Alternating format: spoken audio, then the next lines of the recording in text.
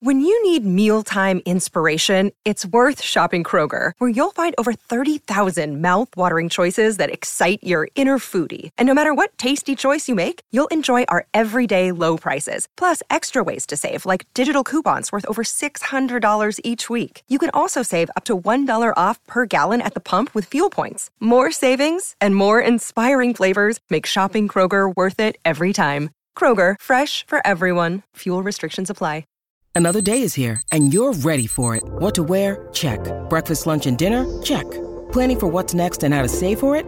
That's where Bank of America can help. For your financial to-dos, Bank of America has experts ready to help get you closer to your goals. Get started at one of our local financial centers or 24/7 in our mobile banking app. Find a location near you at bankofamerica.com/talktous. What would you like the power to do? Mobile banking requires downloading the app and is only available for select devices. Message and data rates may apply. Bank of America N.A., member FDIC.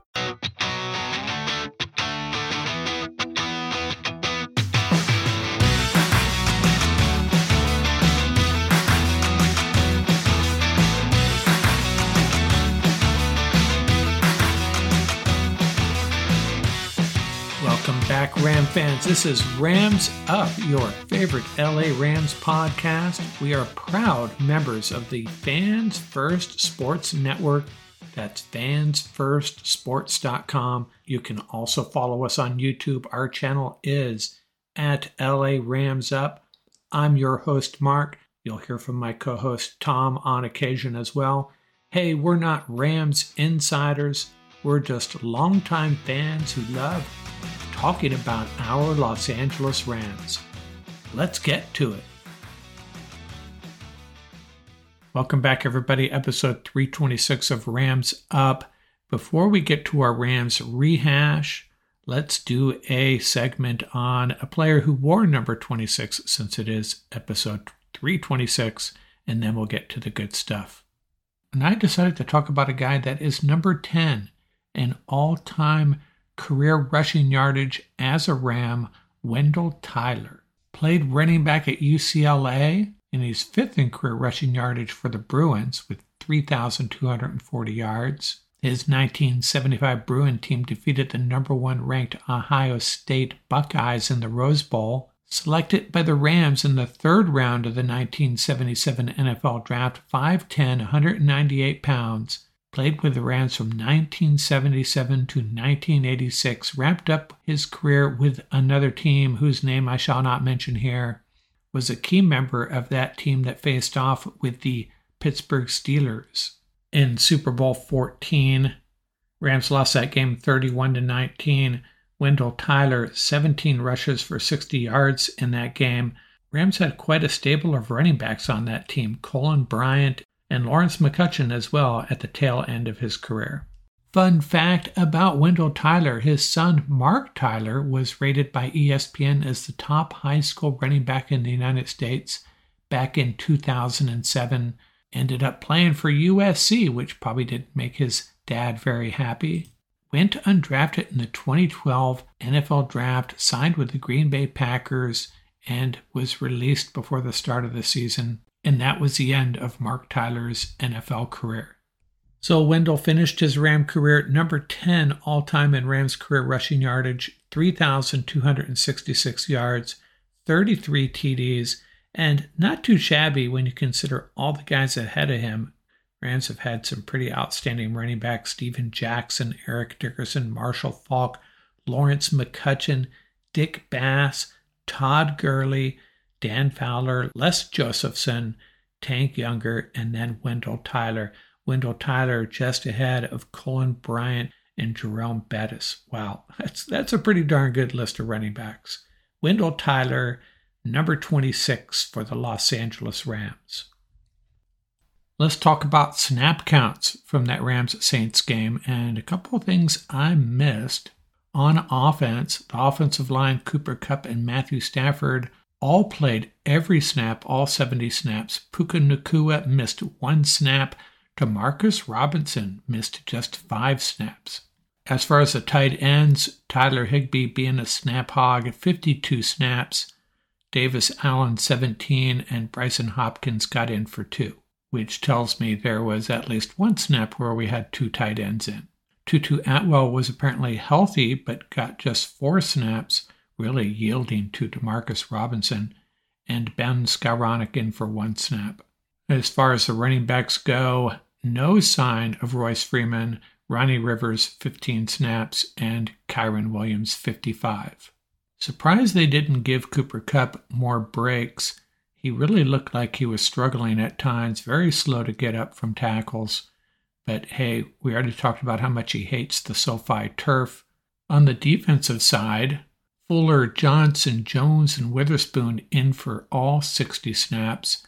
Aaron Donald missed 7 snaps, and Michael Hoyt missed 9 snaps. The big change here is Kobe Durant missing just 10 snaps. He was out there for 83% of the snaps, while Darion Kendrick dropped to 10 snaps. So doing the math here, it looks like Durant has replaced Kendrick as the number 2 cornerback. Not sure if they were out there together at all. The other guys making up secondary play, Quentin Lake, 45 snaps, and Russ Yeast, 14 snaps. On the defensive line, pretty much what we've been seeing all along here. Aaron Donald leading the way, followed by Kobe Turner, Jonah Williams, Bobby Brown, and Laurel Murchison. Ernest Brown was in for 5 snaps. And backups off the edge, Nick Hampton, 12 snaps, Keir Thomas, 8 snaps. So what's the takeaway here? Well, Demarcus Robinson has clearly established himself as the number 3 wide receiver. Tutu Atwell, more of an afterthought. Or is it because he's still coming back from that concussion? I think they'll work him back in eventually, but clearly Demarcus Robinson ahead of him on the depth chart. And then the flip between Durant and Kendrick. We'll see how that goes. And a bunch of Rams turning in great Pro Football Focus grades. Puka Nacua at 92.5. That's a career high for him. Hey, we saw it in all facets of the game. Ernest Jones, 92.3. A season high for him. He has really elevated his play. Matthew Stafford, 91.8. Aaron Donald, 90.6. Michael Hoyt, 90.3. So maybe we do have something there with Hoyt. Quentin Lake becoming such an integral part of this defense, 89.2. He seems to make big third down plays every week, doesn't he? In the offensive line, Dotson, 89.1. Havenstein, 87.1.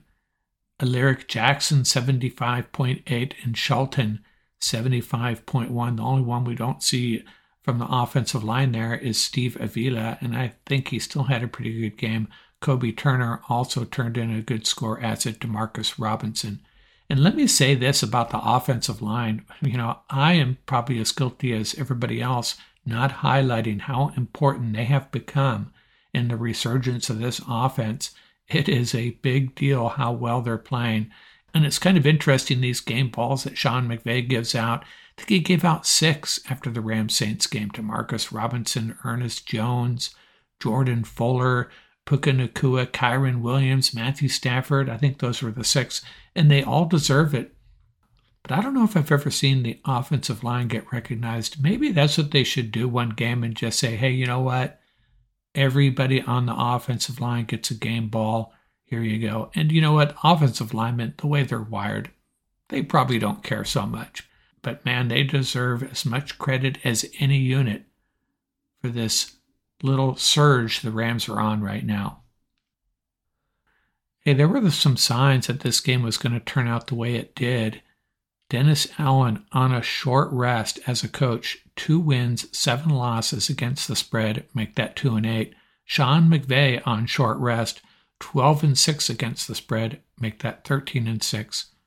The last 5 seasons, McVay is 11-3 against the spread on short rest, that's 6 days or less, to make that 12-3. Best of 61 qualifying NFL coaches across that period. Hey, did anybody catch this discussion after the game between Ryan Fitzpatrick and Matthew Stafford? They were talking about this tutty-buddy concept, and I didn't quite get it. I think what they were talking about is there was someone that they had both thrown a touchdown pass to. Fitzpatrick asked Stafford if he knew who it was, and Stafford said, I think it's a guy that was in the building tonight. And I'm guessing it was Deshaun Jackson, but they never clarified. But hey, whatever. So where does that leave the Rams? Well, they're 8-7. Since the Vikings haven't played yet, the Rams currently hold the 6th seed in the NFC. But things could change very quickly here. Rams currently have a 72% chance of making the playoffs. But what are the key games remaining? Well, the Rams 2 games, obviously. 2 road games at the New York Giants and then at San Francisco. Then we have Seattle. They travel to Tennessee, come home to play the Steelers, and then on the road again to play Arizona. Really need the Seahawks to lose one of those games. And then we have the Vikings. They host the Lions this week. Then they host the Packers, and then they close the season at Detroit. Those are really the key games remaining. There are others, but these are the games that are probably going to decide the Rams' fate. So right now, 72% chance. I'm not going to do a deep dive onto this, but let's do a couple of scenarios. Let's say the Rams beat the Giants and lose to the 49ers, but the Seahawks win out. That would not be a good scenario. The Rams' chances would drop to 46%. They're not done, though. If the Lions sweep the Vikings, goes up to 84%. And if the Vikings beat the Packers in that scenario, so the Vikings go 1-2, 2 losses to the Lions, 1 win over the Packers, the Rams are in. But if the Packers beat the Vikings in that scenario, Rams' chances drop to 60%. I'll leave it at that. It gets very complicated. But what we really want is the Seahawks to lose one of these 3 games and or the Lions to sweep the Vikings. Either one of those scenarios will in all likelihood put the Rams in the playoffs, or the Rams beat the 49ers after beating the Giants. And this is my thought on that Week 18 game, Rams at San Francisco. If the Rams go into that game needing a win, and San Francisco has locked up the number 1 seed, I shared this on the YouTube channel already, by the way, what do you do if you're the 49ers?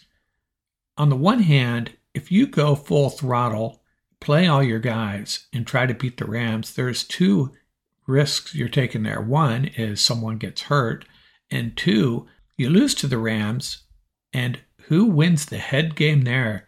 49ers go into the playoffs with a loss and having been beaten by the Rams, a team that could return to Santa Clara in the playoffs. What I'm getting at here is it would be to the 49ers' advantage for 2 reasons to rest their players. Number 1, less risk of injury, resting guys like Deebo Samuel, Trent Williams, Christian McCaffrey. Those would be the most likely guys to rest. And hey, if you're resting Trent Williams, you might want to rest Brock Purdy too, at least limit the number of series he plays. And the other advantage for the 49ers is if they lose, they haven't played all their cards. They haven't given the Rams a sense that, hey, you guys can come in here and beat us when we're at our best. We were resting a bunch of our better players, so don't get too cocky when you come back here. We haven't even shown you what we have. You haven't seen us at our best. And I think the Rams would have a good chance to beat the 49ers in that scenario regardless because, hey, an old adage, you got one team that's not really playing for anything. I don't care how good they are. You got a team coming to town that needs a win badly, really badly. My money's on that team that's desperate to win and get to the playoffs. I would suspect the 49ers would be favored in that game by as much as 6.5 points, but I think it'd be a good bet to think the Rams could go in there and win that game. And interestingly, I think we had this exact same scenario in 1988. Going way back in our time machine here, Rams traveled to San Francisco, needed a win to get into the playoffs, and they beat the 49ers, the first place 49ers, 38-16. And yes, that was a 49er team that went on to win the Super Bowl over the Cincinnati Bengals. We will be back over the weekend with a roundtable, and late Sunday, maybe early Monday, we'll do a loop around the league and reevaluate the Rams' path to the playoffs. And those 2 games we care about the most, both Sunday morning, 10 o'clock, Lions at the Vikings, and Seahawks at the Titans. Hey, I hope you guys are enjoying my Uniform Series segments, and I'm going to start another one. This one's going to be a lot more sporadic, and I was thinking about a certain player the other day, wondering whatever happened to him, and I thought that would be a fun little segment to do on occasion. Whatever happened to fill in the blank, and I was asking myself, whatever happened to Travon Howard, a guy that will go down in Rams history, grabbing that interception in the NFC Championship game against the 49ers, sending the Rams to the Super Bowl, which they eventually won. So what has happened to Travon Howard?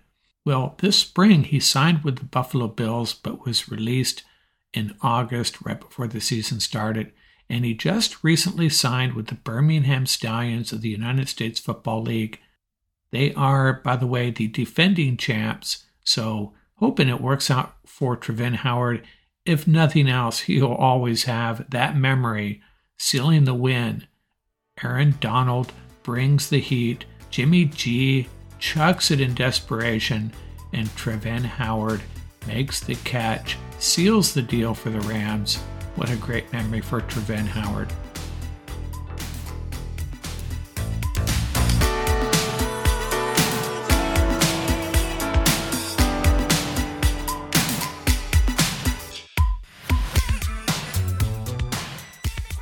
That's going to do it for this episode. Remember, you can reach us at ramsuppodcast@gmail.com. And don't forget about our YouTube channel. Our handle is at laramsup.com. Till next time, keep the horns up, stay safe, and have fun out there.